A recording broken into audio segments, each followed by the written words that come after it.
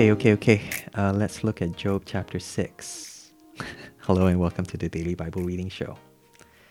Then Job answered and said, "Oh, that my vexation were weighed, and all my calamity laid in the balances, for then it would be heavier than the sand of the sea, therefore my words have been rash." So Job wants all his anguish, all his vexation to be weighed on a scale. And he says if you put it on this scale, it would be heavier than all the sand of the sea. And he's saying, this is too much. It's too heavy. It's too much for one person to bear. All this pain, all this suffering. But there's also all this anguish, vexation in his heart. And he says, that's why my words have been rash. That's why it sounds almost wrong.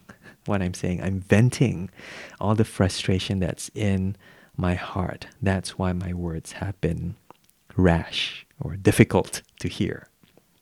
And you know what he's going to say in this chapter is going to be very, very difficult because he's going through pain and he's going to say stuff that sounds almost wrong. You're a Christian, you can't say these kind of things. And we need to resist that temptation to correct Job, to correct his theology, but to hear, where is he coming from? What's the pain that he is encountering? And maybe even to understand that God is using his pain, using his questioning to teach us about who God is in the midst of our pain, in the midst of a world that is full of pain and injustice. It's interesting that God would do this kind of thing, use pain to teach us wisdom, to use suffering to point us to a Savior. But he does that with Jesus, but that's running ahead of ourselves. But back to Job. Verse 4. For the arrows of the Almighty are in me. My spirit drinks their poison. The terrors of God are arrayed against me, ganged up against me. So he's saying that God has painted a target on his back, and all these arrows shot and directed at Job. And he's wondering, what have I done to cause God to hate me so much? Feels that way when he's going through the suffering. It feels as if God has unfairly targeted Job in his anger. Verse 5, does the wild donkey bray when he has grass, or the ox low over his fodder? Can that which is tasteless be eaten without salt? Or is there any taste in the juice of the mallow? Talking about food, talking about animals who have food. If animals have food, they stay quiet. Does the wild donkey bray when he has grass? He's busy eating his grass. The ox is busy eating his hay, and they won't make any noise. But Job is making a lot of noise. So why is that? Well, he says it's not that I don't have food, but food has lost taste in my mouth. So verse 6, tasteless without salt. It tastes like the juice of a mallow. I guess it's a kind of vegetable that is quite tasteless. But he's saying it's not that I don't have food or not that I don't have life, but this life has no joy. It has no God. It has no meaning. Verse 7, my appetite refuses to touch them. They're as food that is loathsome to me. Verse 8, oh, that I might have my request, and that God would fulfill my hope, that it would please God to crush me, and that he would let loose his hand and cut me off. God doing kung fu.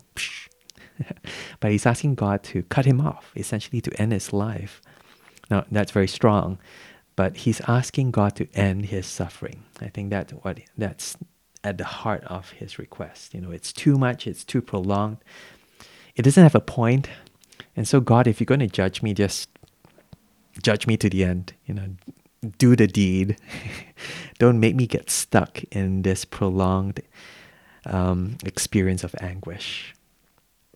Verse 10, this would be my comfort. I would even exult in pain and sparing, for I have not denied the words of the Holy One. So he maintains his integrity. I've not denied God, but God, if only you would end my suffering, I would praise you no matter how painful that end would be. Yeah, again, shows that he's in this conflict. He wants to maintain his integrity, his relationship with God, but at the same time, he can't in this situation of suffering.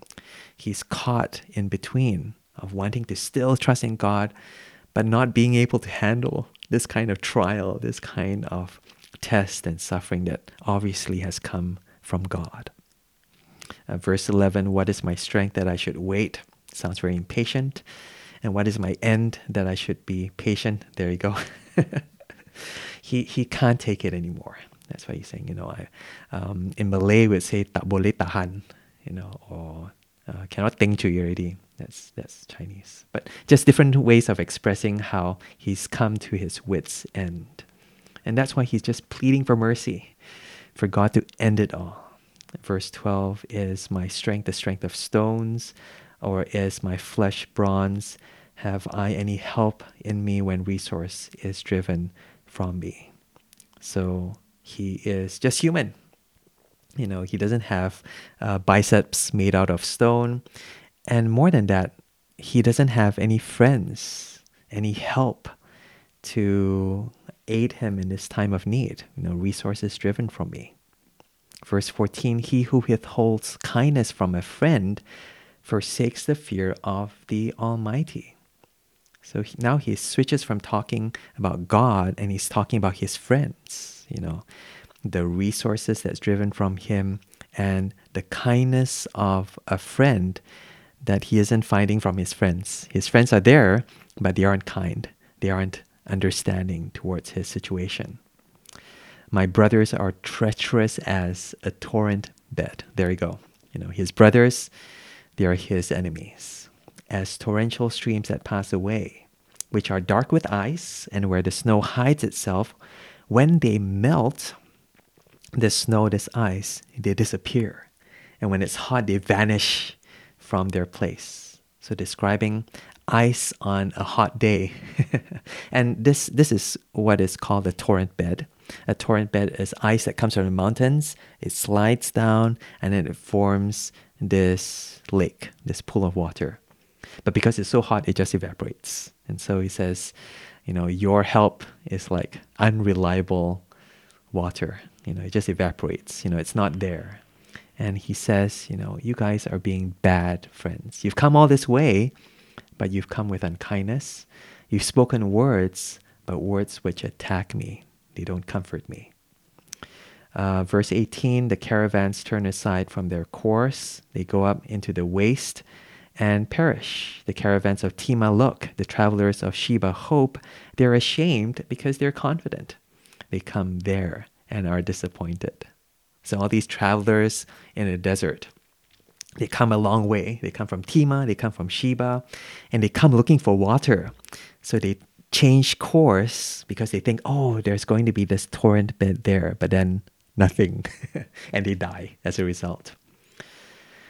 And it reveals that maybe Job was hoping for more from his friends, like these caravans. He was hoping for refreshment, for friendship, for understanding. And he's been disappointed, and he's only found criticism. And it's just made this ordeal even more painful. Yeah. Verse 21, for you have now become nothing. You see my calamity and you are afraid. That's interesting. He's saying the reason why they're attacking him is because they are afraid. That they're somehow worried looking at what's happened to Job. And I guess, maybe they're worried that it could happen to them. It happened to Job, and he was an upright guy. He was blessed by God, and God just took it away. If it happened to him, what's to say it wouldn't happen to me? They're afraid. Verse 22, have I said, make me a gift? Or from your wealth offer a bribe for me, give me money? Or deliver me from the adversary's hand? Or redeem me from the hand of the ruthless? Meaning he's not asking for anything that will cost them anything. Not money, not even their safety. But what's he asking for? Verse 24, teach me and I will be silent. Make me understand how I've gone astray. How forceful are upright words, but what does reproof from you reprove? So he's asking for words. Maybe words of comfort, words of understanding. But instead, he's receiving forceful, upright words. He's receiving good theology, in other words, that's trying to scold him into repentance, reproving. And he says, what does your reproof reprove? Verse 26, do you think that you can reprove words when the speech of a despairing man is wind? You even cast lots over the fatherless and bargain over your friend. So he's describing their correct theology as cruel words. Casting lots over the fatherless, bargaining over their friend. They've abandoned relationship. They've abandoned a friend in the pursuit of correctness. And I think here it highlights the importance of relationship whenever we're speaking truth. Now, here are these friends, and I think, they're trying to sound right. I think in their minds, they think they have a point, but they're willing to sacrifice their friend in order to make that point. And to put it positively, the best way of telling the truth, the best way of telling the gospel is always within a context of love and relationship. That's why God uses people to speak the gospel, because people, they understand what the value of relationship is. They feel, empathy towards one another, and God wants to communicate His love for us through our love for one another. But these guys have removed that love. They've removed that relationship. And they're just speaking empty doctrine. Verse 28, but now be pleased to look at me, for I will not lie to your face. Please turn. Let no injustice be done. Turn now. My vindication is at stake. This is very interesting what he's saying. He's saying, look at me, look at me. It's as if they're not looking at him. And then he says, verse 29, turn, turn, turn, almost repent. It's almost as if they can't look at him as they say these things. They're saying things towards him, but they can't bear to look at him. And I think this kind of looking is not just looking at him in his humble estate, but to hear his words. I think look at things from his perspective. I think that's what he's trying to say. And that's why he ends with verse 30, is there any injustice on my tongue? Cannot my palate discern the cause of calamity? And I think it's just his way of saying, don't you see that maybe I have a point? Can't you see that maybe I too have the wisdom and the perspective to kind of work out what's going on here? That I really am innocent and God really has poured out judgment on me. And this is really interesting because he's not really looking for pity. And, that in itself would be valuable. You hear a friend is going through a tough time.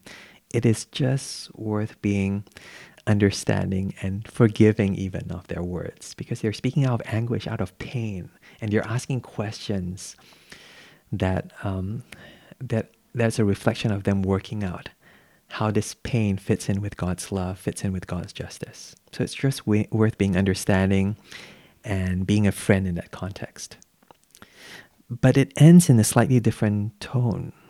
Job is almost asking his friends to be his supporters, to be learning from his pain.